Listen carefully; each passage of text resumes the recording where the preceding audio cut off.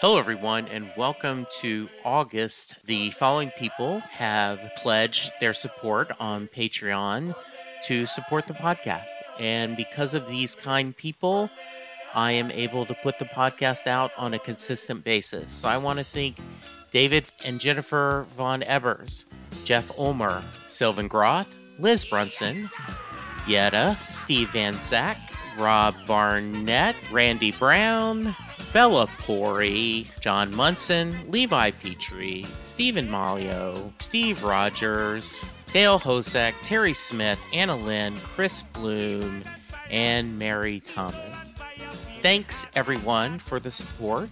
If you want to be part of the Patreon family and get unique, unedited episodes in video, please go to patreon.com, search for Set Listing Bruce, and you can support for as little as $5 a month. Thank you, everyone. Now on to the show. There's one thing that you can hear in a song that can just touch your heartstrings, and there's certain things that just I'll get sad or cry whenever I hear that song. Or other times you just get, or there's the angry songs. People would always come to my house and they knew if I was playing Darkness to get out of my way because I was pissed.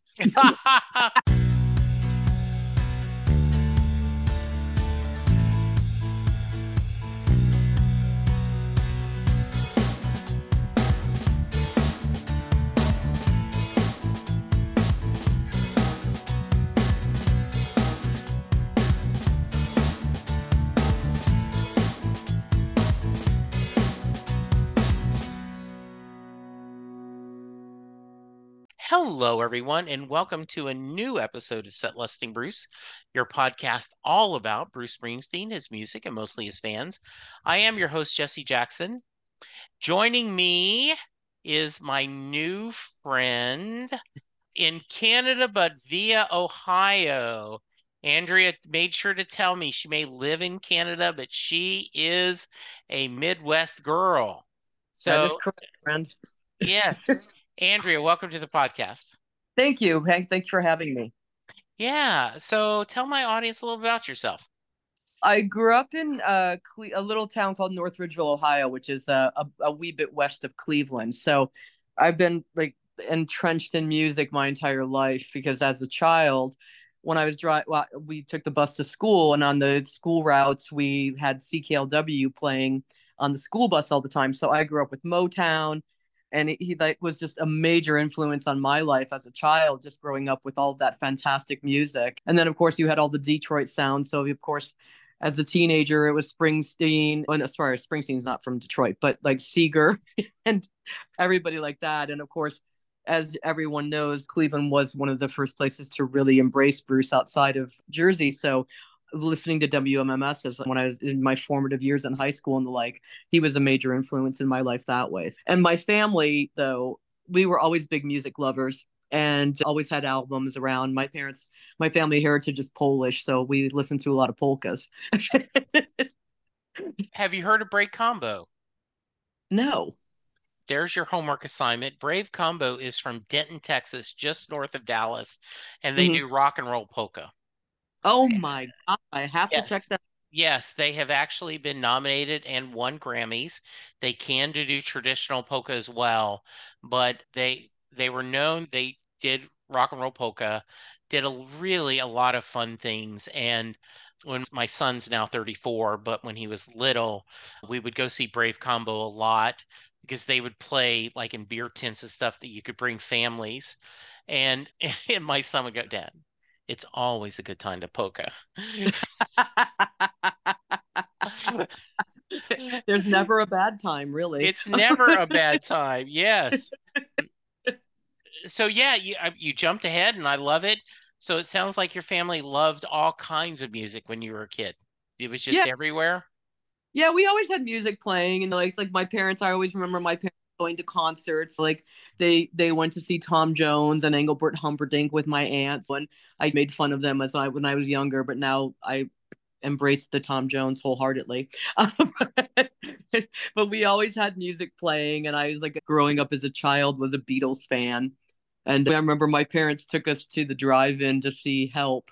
and we were all excited, my girlfriends and I, because we got the signed photographs of the Beatles, which we knew at that point you thought they really signed them, but they probably didn't. Penn tells the story that supposedly the Beatles would take turns signing the photographs. So John would sign John, Paul, George, and Ringo. He would sign all four signatures, each making them look differently. And then the next night, George would sign all four. And so Paul and Ringo. And he says, so true collectors have to get four, right, collections of that, so that each would have, like, they would have the Ringo signed, not only Ringo but the other three, and then George. I don't know if that is a true statement, but I want it to be, because I think That that would be so cool, right? Yeah, that would be totally cool. Yeah. Yeah, I had known about that story earlier because when I was living in the UK and I was on the radio there, I had a chance to interview George Martin. And Hmm. so a cool thing to ask him about. But Yeah. So talk about, you mentioned hearing Bruce a little bit on the radio, but can you remember when you first really got Bruce, and can you articulate why his music spoke to you? yes, I remember I was in high school. I was probably about 15 and hearing some of the music from The Wild, the Innocent, and the E Street Shuffle on WMMS. But I remember it being just, yeah, okay, that's cool. But then hearing when Born to Run came out, and Kid Leo played it constantly. And then when Cleveland, every Friday at 6 o'clock, they would do this. There was this guy Murray, I forget what his name was, Murray Saul maybe it was, on WMMS, and he would do this whole thing where he'd this spiel about got to get down for the weekend, and then they would play they would play Born to Run, and that was how you knew your Friday started. Then they would play Earthquake, Friday on My Mind, and they would of course play Cleveland Rocks. And when you heard all those three songs, you knew it was Friday night and it was time to party. So that was, I think, that was what made the most impact on me and got me into Bruce at that point, and just going, yeah, this guy's pretty cool and this music is really good. But then my best friend Kathy, growing up, we were both Bruce fans together, and we would just listen to his lyrics. And there was always one line in every song that we would sit there and scream at the top of our lungs. And I think for me too, is like I grew up Catholic and had a Catholic education, and I could relate to a lot of the things that he was talking about because there was a lot of references, particularly in on the Darkness album, to Catholicism. And I remember seeing him live when he talked about not have about blind faith was not necessarily a good thing, and that always made me think a lot because I was constantly in trouble in high school for questioning anything that they told you in religion class. So I related to him on those levels as well, on that as well as a younger person growing up and then spending more and more time with him. And as we've all aged with him, I think seeing him when he was on Broadway was like a real pivotal time for me to see him, because the show that I saw, he spoke a lot about his mother having Alzheimer's, and my mother just died of Alzheimer's. Mm. And so it was something I found really relatable, where he was talking about just how much she loved dancing and how she'd forgotten about dancing and how heartbreaking that was. And it was like, yeah, I cried. Oh, I can imagine. I saw, obviously, that first round. The Wish was on a list of the one of the songs I was really looking forward to hearing live. And he didn't talk about his mother having Alzheimer at the time when I saw it. Later, he did, and I love the Netflix special where he's "You'll know me in a glance," and he says, "You'll know me," and you bet she doesn't know him anymore. Is such a powerful moment. And I can only imagine, my mom had a stroke last July. It's coming up on a year, and she's in a nursing home. She can't move. She can't stand. She can't move her left arm and her left leg. And She has good days and bad days. Some days she's really, as my son reminds, he said, hey, Mimi was not the most reliable narrator before she had a stroke, but there is that feeling, and I condolences on your loss, and I can imagine that feels pretty special. That I'm sure the wish brings you happy tears when you hear it. Yeah, it is just like it's you just think about those things, and like he always talks about it, a tumultuous relationship he had with his father, but mine was with my mother. So Okay. it was like relating to a lot of things he was saying on different levels, and yeah, it was very powerful performance. And, My son and my lovely bride, I have to make sure they're not listening because she gets angry when I bring this up, is that Independence Day was them. Independence Day of just two people loving each other and just not knowing how to say it when he was a teenager. Now, then there's it's all good because you're as adults, but yeah, it has that. It is one of those things. I just was talking to someone, actually, Sylvan. I do another podcast, which is a John Hyatt A to Z podcast. oh, Um, fantastic. and so we're covering every John Hyatt song in alphabetical order. And Sylvan says it doesn't matter in modern era, John, you when he puts out a new album, you go, oh, he wrote that song for me. Yeah, And I think Bruce, a lot of that we go, oh yeah, that was for me. And and I think that's the universal language of songs, that you can hear a song and you take it for your own personal feeling, whether that is what the songwriter meant or not. yeah, but that's the beauty of music. It Is really isn't it? there's one thing that you can hear in a song that can just touch your heartstrings, and there's certain things that just I'll get sad or cry whenever I hear that song, or other times you just get, yeah. Or there's the angry songs. People would always come to my house and they knew if I was playing Darkness to get out of my way because I was pissed. I love that. That's my angry Yeah, album. I love that. Hello, Pantheon Podcast listeners. Christian Swain here to tell you more about my experience with Raycon earbuds. Our family now has 3 pairs of Raycon earbuds around the house, and my wife just grabbed a pair of the Headphone Pros to replace some headphones from a company that was double the price.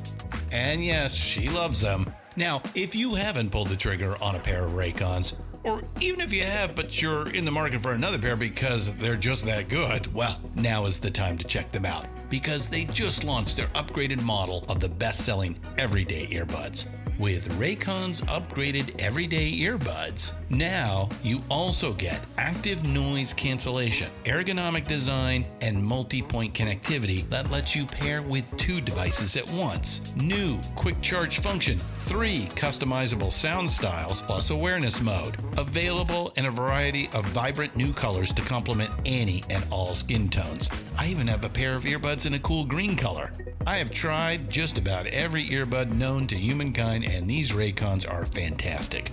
Seriously, if you've been wanting to check out Raycons, there truly is no better time. You're going to ask yourself why you didn't check them out sooner, and Raycon offers a 30-day happiness guarantee. So what are you waiting for? Go to buyraycon.com/Pantheon today to get 20% off your Raycon order, plus free shipping. That's right, you'll get 20% off and free shipping at buyraycon.com/Pantheon. buyraycon.com/Pantheon.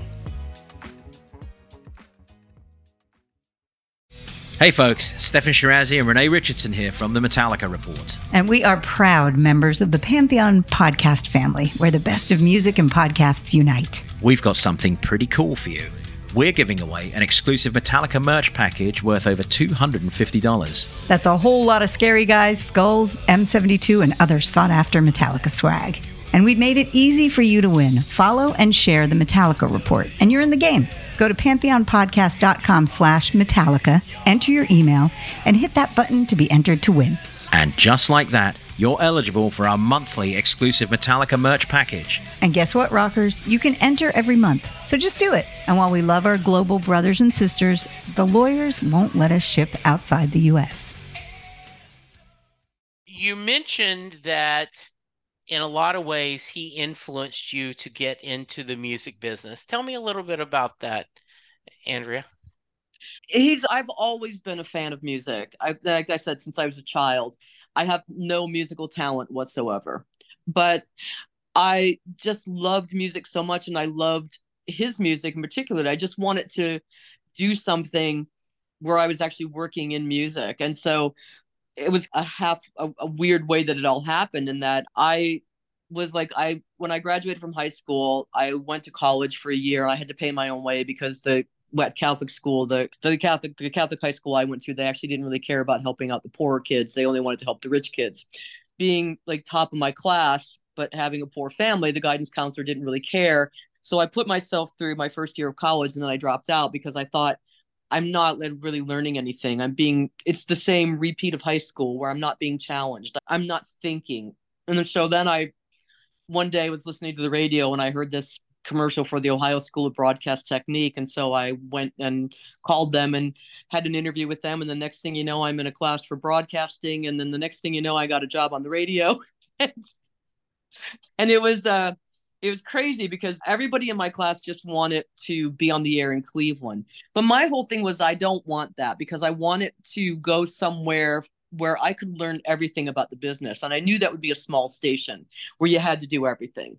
So the job I got was in Jacksonville, North Carolina, at a station called WXQR, the Rock and Roll Animal.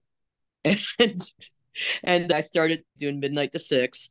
And I remember moving down there, and it was such a culture shock for me as someone who'd grown up in the North, to drive down into the South and see signs for the KKK and just be like, oh my God. And I don't know how much you know about Jacksonville, but it's a Marine Corps town.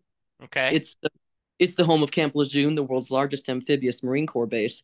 So as you're driving into town, you're seeing these churches, but then there's X-rated drive-in movie theaters, and then there's a church, and then there's a strip club, and then there's an X-rated drive-in movie theater, and then there's some more churches. So it was really interesting being a northerner moving down there. And I will be honest with you, I hated it. I really hated the girl I was sharing a house with. I hated everything about it, and I wanted to go home. And I was like, but in context, I will say this: my mother didn't want me to leave. It was the classic Independence Day story, right? And the night before I left, she stood in my doorway and said, "You'll never make it on your own. You'll come crawling back." And I was like, "No, I will not." And so I'm sitting there in this apartment in Jacksonville, North Carolina, hating it so much. And then I was listening to Thunder Road, and the end of the song, when he sings, "It's a town full of losers. I'm pulling out of here to win." I went, "You're absolutely right. I am not going back. I am going to win." And that kept me going. And I ended up like getting promoted, working in the midday shift and becoming the music director, and had a career in radio for a while. But I will never forget that line, because it just gave so much power to my life to just hear that. That's awesome. I always like to preface this with the amount of times you've seen Bruce perform live is not a fair barometer of how big of a fan you are. There are people that were born, speaking of the South, and grew up that didn't have a chance to see Bruce. And there are people that, if you were born in the right age in the Northeast, you had the chances to see him hundreds of times. So, for the record, I know the answer to this. Have you seen him perform live? Yes, 50 times. Okay. But despite 50 times, there's one you're missing, isn't there? There's always one you wish you were at. No, I was talking about your brother. Oh, yes. Yes, my brother. My brother Mark is like is my best friend, and I turned him on to Bruce when we were kids. And I've always wanted to see Bruce with my brother. And I still haven't done it. And there was a show he was supposed to be at in Toronto, and he couldn't make it because his car was broke, and nobody in the family would loan him the money for a rental car, and I didn't have the money to loan him at the time, and so I went to the show, and it was at the Sky Dome, or the Rogers Center as it's called now, and he comes out, opens the show because that's where the Jays play, with an accordion playing "Take Me Out to the Ball Game," and then the first song he plays is "Working on the Highway," and that's my brother's song because my brother at that point was working for ODOT, and he was be working on the highway, and I burst into tears. I'm just like, my brother should be here. He should have. Why? Yes. What else did Bruce play? "Incident on 57th Street," which is my brother's favorite song. And he plays "Thundercrack," which is the song that my brother and I always sing together when we're like, and it's that whole show was meant for my brother to be there, and he wasn't.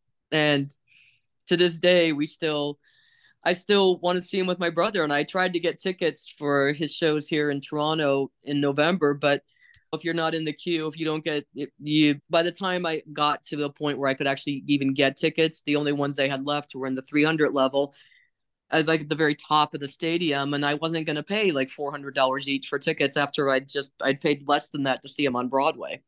Yeah. And so I'm just like, damn it, Bruce, if you're listening, I'd really like to see you with my brother. I was going to ask, have you seen any shows on this tour? No. Okay. No. Because I'm self-employed. I work in the music industry, and I've been like super busy and doing a whole bunch of stuff, and it just like work trumped Bruce at this point, which is sad because I really do want to see him on this tour, but you never know, something could happen. As you get closer to Toronto, there may be tickets available. They may drop some of their tickets. So yeah, absolutely. Have you followed the tour at all? Have you seen the static setlist controversy?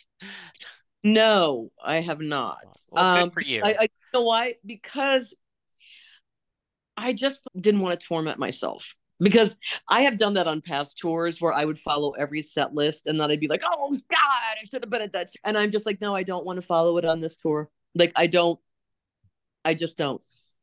What you just described is how I named this podcast. Really? That is how the name came, Set Lusting Bruce. Yeah. It's exactly what you just described. It has been funny in the past. People like, in fact, my brother, who just recently passed in February, but would say, what, set lusting Bruce? Is it a sexual thing? And I would explain to him, I still understand that when Bruce performs normally, and he isn't this tour, but he changes the setup a list a lot, and people post it on social media. And if you're following on social media, you go, damn, I can't believe he's doing that song. And instead of set listing, you become set lusting. And Right. Oh, okay, that makes a little more sense. So You this are, tour, he's not mixing it up as much. Is that what you're saying? yes, he is a, it is almost, it is practically the same set list every night. He Oh man. has 2 or 3 spots where he does a wild card, but overall it is the same 2 hours and 45 minutes most nights. It's and it's a damn good set list. It is a really good set list. I'd recommend getting a Nugs version. And the issue that little Steven says is we're telling a story that in this tour we have a specific theme that we're driving, and that's why we're doing this. And most people are okay with it, but there are a small fraction of people that have said Bruce is selling out now, and he's lost all the magic, and he's just an oldies act. And why you've cheated me, Bruce? I bought 6 tickets to shows, and now then they're all for the same set list, and I wouldn't have done that if I'd known. But then sell your tickets and give them to someone that wants to see him. Easy solution. Andrea, Yeah. I hate to be unkind, but complaining that you have too many tickets to Bruce and you don't want to hear the same show is, if there's not a first world problem, I mean, No. that is exactly right. Yeah, exactly. It's, hey, hi, anybody that's going to complain about that, I'll take 2. Thanks. Yeah.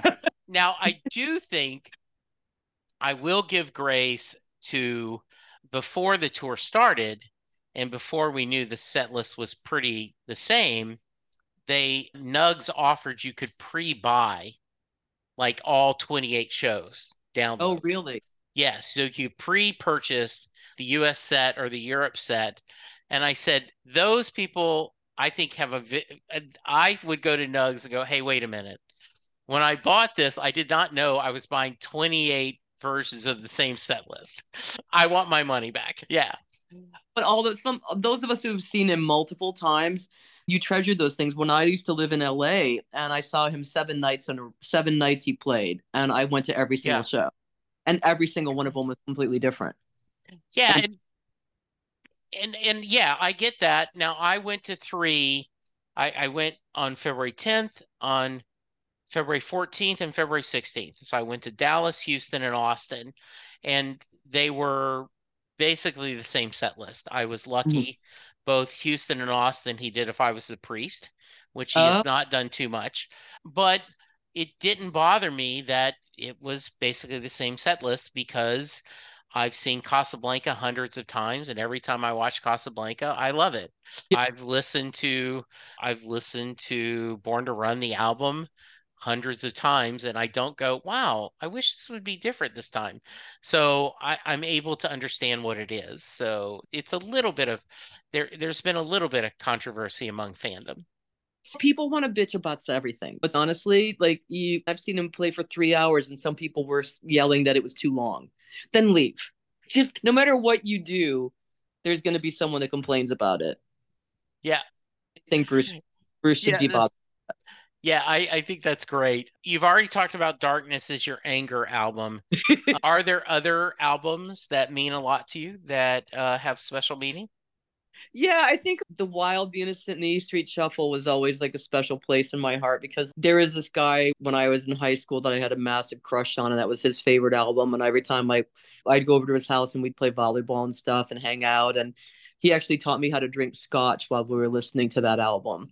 And so like that one has a special place in my heart too. And then I think Tunnel of Love, the album that's on, that's like that album just that's about heartbreak, and I was going through a divorce at the same time, and so I could relate to that a lot. But honestly, like there's something in every one of his albums that really that always touches me, and I go back and forth on which ones are my favorite at any given time. Not Thunder Road, Born to Run was definitely a pivotal album, and I still go back to that one quite a bit. It's just there's always something. What is your thoughts on Letter to You? I think that's a great song, and I like that album. You know what? It took me a while to like it as much as but I'm in a different place in my life too. It's like when I was younger, I'd go out to the store the minute an album became available and memorize it and read the liner notes and play it 5,000 times until I knew all the words and I could sing along. And it's times have changed. Now I run my own company. I don't have that kind of time. And so listening to Letter to You was like, yeah, it was like to me it was like nostalgic, and it's you have to appreciate an artist growing. He's not the same person he was when I first started listening to him, and I'm not the same person either. So I think it's a natural career path, and I think it's a really good record. Yeah, I think said. So what is the day gig, Andrea? Oh, I do radio tracking. I get people's music played on the radio. So in Canada they call it a radio tracker. In the States it's a promotion person or a plugger. But I started my own company in 2004 because I got tired of working for labels and I got tired of just the way they were treating artists. And so I thought I'd start my own company. And I work exclusively with independent artists because I really want to build careers and make sure that young talent gets heard. That's what I do. I some days I drink more than others because I get frustrated with radio people, but then I just put on Darkness and I scream and I'm fine. I like that. I like that a lot. You've already told one story about the concert that your brother should have been there. Do you have other stories from shows that you want to share? Oh man, the pivotal one, I think one of my most favorite ones was I was lucky enough to see him New Year's Eve 1978 going into 79, which is a show he mentions in his book. That was in Cleveland. That was crazy. That was actually in Richmond at the Richfield Coliseum. And going to get tickets for that, that was obviously before the internet and all that. So we went in the middle of winter. I think it was like, no, it was like, I think tickets went on sale like end of October, early November, and it had been snowing. We camped out and waited in line at the Richfield Coliseum, freezing on most of the night. And everybody that was in line was like really cool, but that was in 1978. So it was like there weren't like all the like the stringent rules that they have now. So we were all communing and having this great time. And then as it got closer to the time that the doors were going to open, more and more people showed up, and there was no police presence and no security guards or anything. So people just started crowding to the front, and it became pretty horrifying because at one point my feet weren't touching the ground, and I was just I couldn't move my arms, but somehow there was a guy behind me that was putting his hands between my legs, and it was just disgusting, and there was nothing I could do about it because I couldn't move my arms. And you're just like going with the flow of the crowds, and when the doors open, it was just like I couldn't even run because I was just like I was in this mob thing.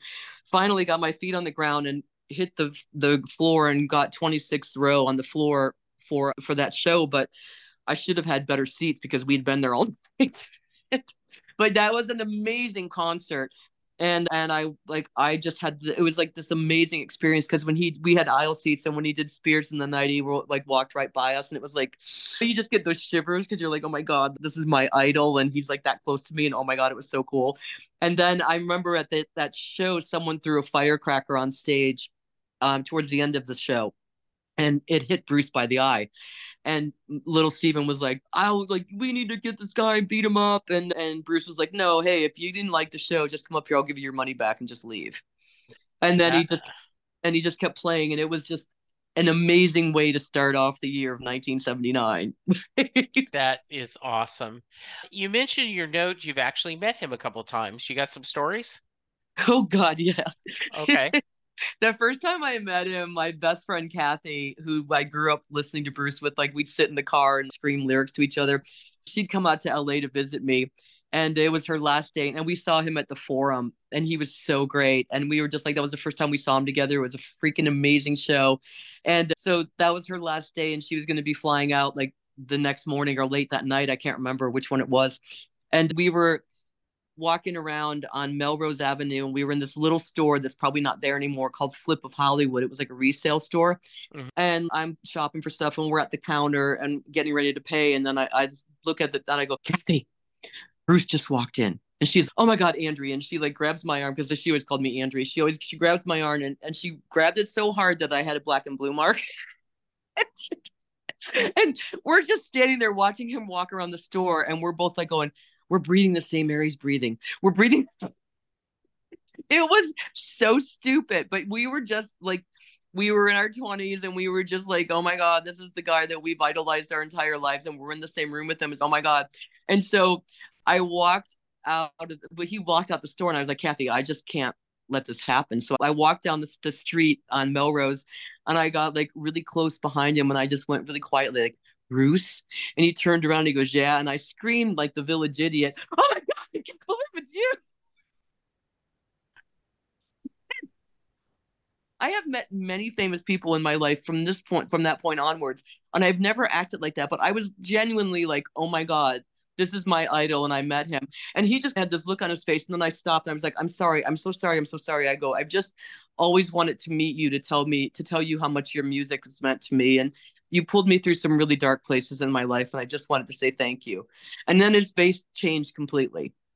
Mm-hmm. And it was like, oh no, this isn't just a freak. This is okay. And then he just completely changed and stopped, and we just started talking. And then I told him how Kathy had come out to see the show, and we grew up together and never seen him together. And then Kathy runs out of the store, and she's screaming Bruce, and I introduced him to her. And then we just had this really nice conversation where we talked to him about how much he meant to us. And he asked us if we enjoyed the show, and if there was anything we wanted different, and if it was everything we wanted it to be. And we were just like, yes, of course. And then we didn't ask him for an autograph. We didn't take a picture. We didn't do anything other than just tell him what he meant to us. And he gave us a hug and a kiss on the cheek when he left. And we just stood there literally just standing on the sidewalk just with our mouths gaping. Oh my God, we met Bruce. And everybody was like, "Oh my God, you didn't get an autograph? You didn't?" I'm like, I've never been an autograph person, so that's and just I don't know. It just was. I guess the memory of it is enough for me. I just didn't need any physical proof to anybody that I met him. I always that's been a like something that's always stayed with me, and that's just that joy of meeting him. It was like, yeah, it was great. That was the first time. Yeah, obviously you would love a photo, but there is something about just the memory Yeah, that you had, and I've got that, and that's forever. And it, I get that. I was lucky enough, he was in Austin doing his book tour, and I got a ticket so that I was able to get an autographed copy of the autobiography. And yeah, so I stood in line forever, talked to some great people, promoted the podcast, and had my 7 seconds with him. And when they take your and phone and they take a but couple of photos. And so I've got that. But I think it's really cool that you've just got that memory, because that memory, you don't need to have it in a camera. You don't need to have a scrap of paper, him signing it.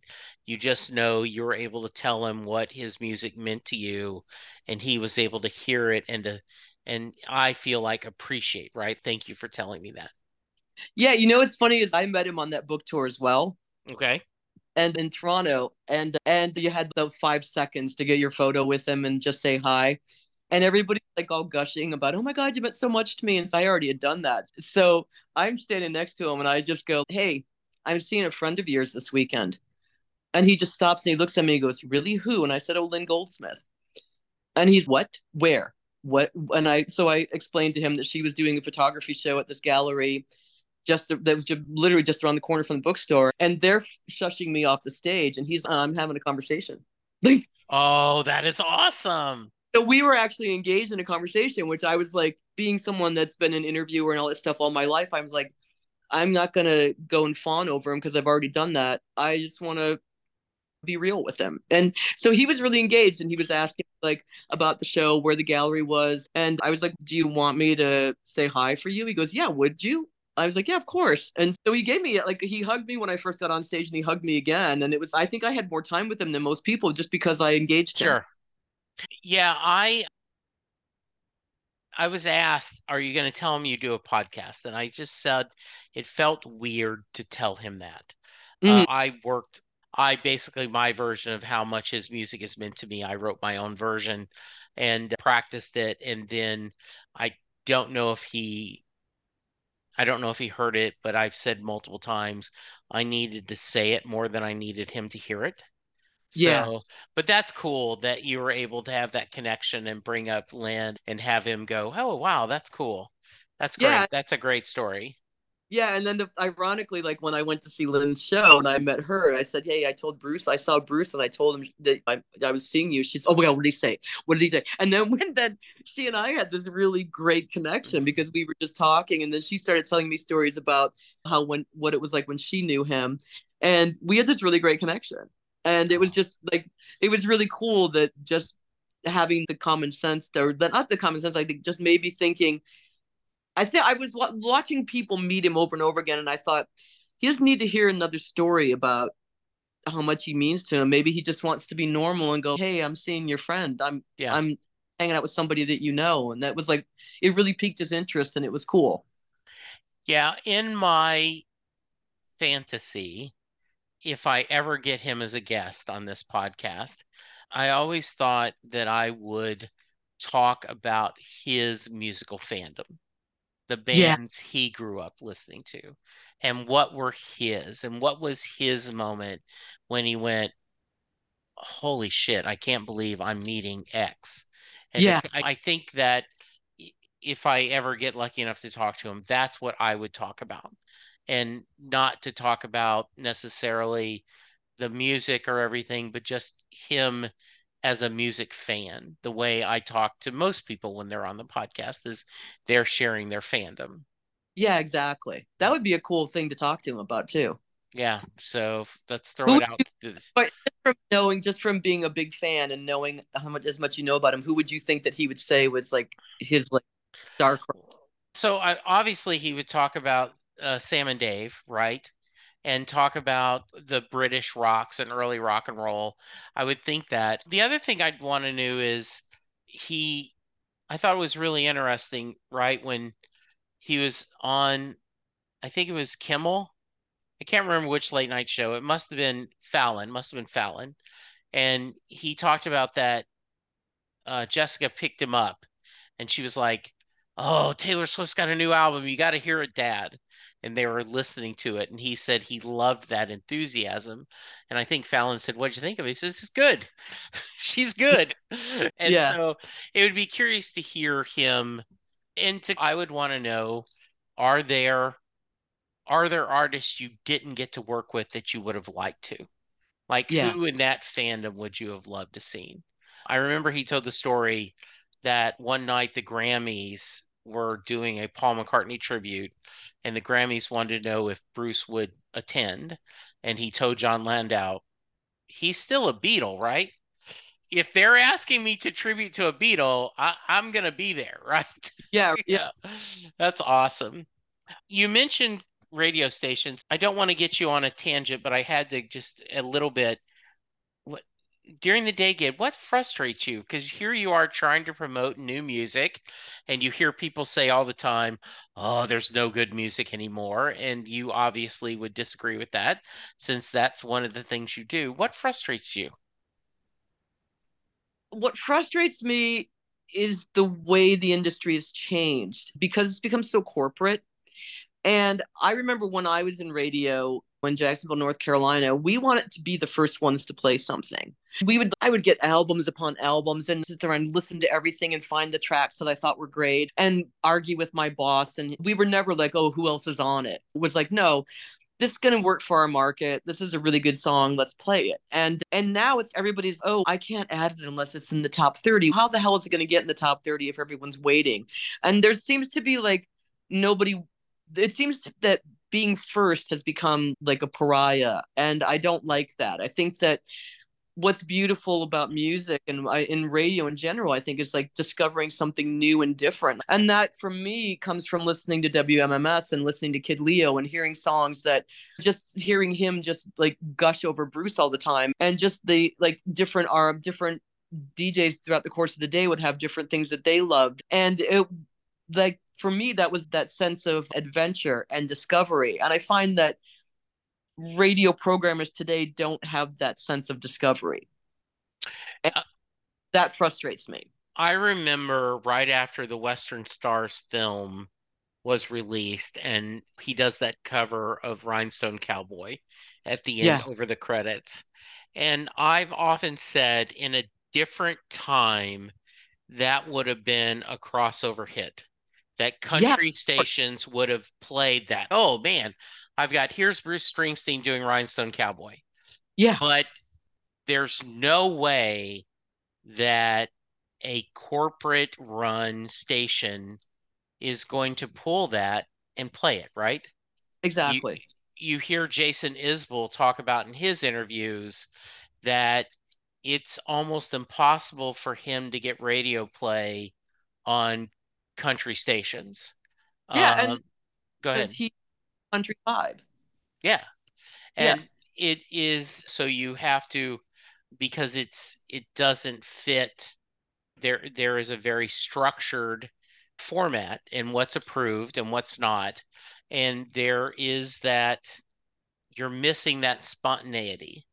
Yes. Little Stevens Radio does that, both all his channels on whether it's his Outlaw one or his Underground Radio, they do that. They mix it up. But most places don't now. It is a pre-programmed and you're not going to have a surprise hit. Yeah. And you're also not, it's not like even when I was on the radio in the UK, I could play anything I wanted. I had 4 hours a night that I got to make my own show. And Hmm. when I came back to the States and I was on the radio there, it was like, well, this kind of sucks because I'm used to that freedom of being like, oh my gosh, yeah, I want to throw this in or I want to throw that in. And it's like funny when people like say, oh, I called the radio station and requested this song. They're not going to play it because everything's already pre-programmed.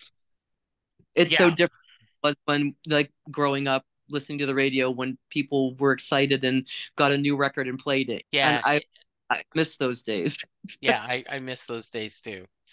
So what's next for you besides trying to work and get you and your brother at the Toronto show? I'm breaking down. I'm creating lots of different things here in Canada. Like I just told you about wanting programmers to see my artists. And so I did a showcase back in March where I got 7 of the artists I work with to pitch in. We all pitched in money. I pitched in my share as well to fly out radio programmers from all over Canada to see them play with a full set. See them play actually a half-hour set with a full band, which my explanation to them was this is better than a radio tour because if you go on a radio tour, it's going to cost you $4,000 to go per each province, and you're going to get 20 minutes with a music director in the middle of their busy day to play one song on a guitar, and then you're going to walk out the door and they're going to forget you. Let's make it memorable. Let's bring them to you.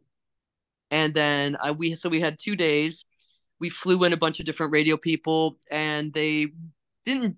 It was great because it was a sense of community that we built where they didn't just see them perform live. They got to spend time with them. We had epic after parties that lasted until 3:30 in the morning where we had jam sessions, and they just got to sit and talk and really get to establish a personal relationship with the radio programmer that's actually paid off because many of my artists are now getting a ton of airplay and have actually charted and have made significant inroads. But for me to just consistently talk to somebody on the phone and say, you've got this artist is amazing, trust me. Once they actually saw it, they did know they're, oh, you're not lying. You're not full of shit. This really was great. Like, how is it that all 7 artists that you had were fantastic and not one of them sucked? I go, because I don't work with crap. And Yes. so it was like groundbreaking. And we also filmed it. I had my videographer there, and I have a documentary coming out Oh, on how June. fun. Yeah, it's called North of Nashville, a Canadian Music Revolution. And I'm pretty proud of it because there's no other person that does what I do that's actually doing this stuff for their artists. So Nice. Well, yeah. good. I So will yeah, look forward to it. Yeah. me. That sounds awesome. But I will say this though, it's honestly listening to Bruce really inspired me to do things like that because like when I was putting that whole thing together, there were like one thing after another was going wrong. And I just kept going, you know what? It's a town full of losers I'm pulling out of here win. It's a town full of losers I'm pulling out. I was like, I'm not gonna be defeated by this. And that line, if any line he's ever written, that one has always I think that's the core of it sticks to the core of me. I love that. I absolutely adore it. Any final thoughts before we get to the Mary question? I just like I wish I really wish that Bruce was listening so that he would know and the how much he means. It's such a gift that he has and how much he really means to not just me but to so many people. And to just go to one of his shows and to see everybody singing along and and there are times that I've cried because it's just so special. Like that show I told you about that my brother should have been at. That was after Clarence had passed, and when they did the tribute to him, I'm bawling my eyes out, because it Yeah, was like sure. it's almost like growing up with somebody like this. As long as I've been listening to him, it's you almost feel like you have a bond with that person, Absolutely. I you know. totally agree. And Yeah. I think that he should be. I think that if he listened to things like this, he should be like beaming with pride over what he's done and what he's given people.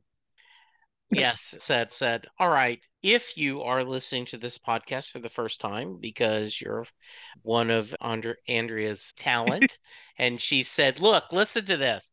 Or if you're just a listener has stumbled onto this podcast, I end every podcast with the Mary question. Jay Armstrong is a retired honors English teacher in the Philadelphia area, and when he was teaching, he would give his class the lyrics to Thunder Road. They would read them, they would discuss them, and at the end of the 2 days, he would ask his class the question, "Does Mary get in the car?" And I think I know your answer, but for the record, does Mary get in the car at the end of Thunder Road? Of course she gets in the car. She'd be stupid not to. It's Bruce. But also, of course, because he says it's a town full of losers. We're pulling out of here to win. It's not I'm pulling out of here to win. It's we're pulling out of here to win. I love that. So if someone wants to get more information about the documentary, more information to you, how can they? My company is AM2FM Promotions, and the website is www.am2fm.com. See how clever that is? AM Andrea Morris FM. And if you go to the website, all my contact info is on there. All right, very nice. All right. Thank you so much. Thank you so much for your time. Oh, no, it was wonderful. All right, listeners, check out the website when the documentary is available. Be sure and check it out. But for now, be kind, be safe, and we'll talk to you soon. Goodbye. Bye. There we go. Another episode. I'm about to go through a couple of things where you can reach me and give me feedback. So if you want to skip this, I understand. But I do hope you check it out every once in a while. I'm available on Twitter at Jesse Jackson DFW. The show is available at SetLustingBruce. You can send me an email, setlustingbruce@gmail.com. You can send me a voicemail at 469-249-2442. I am currently doing a few other podcasts. Perfectly Good Podcast, John Hyatt from A to Z, where Sylvan Groth and I discuss every John Hyatt song in alphabetical order. My Babylon 5 podcast is Last Best Hope for Conversation, where Lou, Karen, and I discuss every episode of Babylon 5 in chronological order. I still am doing Next Stop Everywhere, the Doctor Who podcast with my brother in time, Charles Skaggs.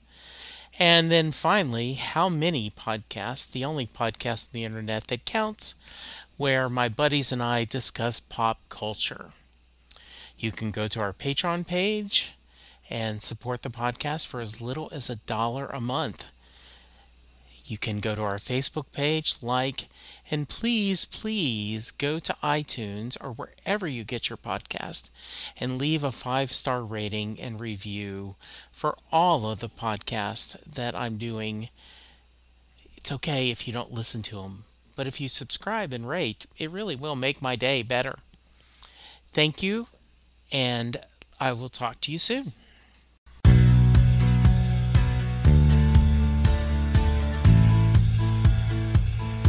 You just heard the fun-talking, hard-rocking, music-loving, album-ranking, fan-thinking, joy-spreading, lyric-reading, story-sharing podcast that is the one, the only, Set Listing Bruce. The theme for Set Listing Bruce was written by David Rosen, used by permission. It's NFL draft season, and that means it's time to start thinking about fantasy football. FantasyPoints.com features industry-leading experts and prognosticators using proprietary hand-charted data to help you score more fantasy points. FantasyPoints.com is the place to go for whatever kind of fantasy football you play. Whether you play fantasy football, daily fantasy sports, or do a little bit of everything, Fantasy Points has the meticulously researched content to guide you to victory. And why wait for the fall? Fantasy Points also covers the new spring football league, the UFL. Join the guru, John Hansen, Scott Barrett, Joe Dolan, and other massive names in the fantasy football universe with an exclusive offer. Use code Pantheon for 15% off any Fantasy Points package, including the all-in package, with access to every article, tool, and data nugget that Fantasy Points has to offer. That's FantasyPoints.com and code Pantheon for 15% off at Fantasy Points. FantasyPoints.com, code Pantheon. Score more fantasy points.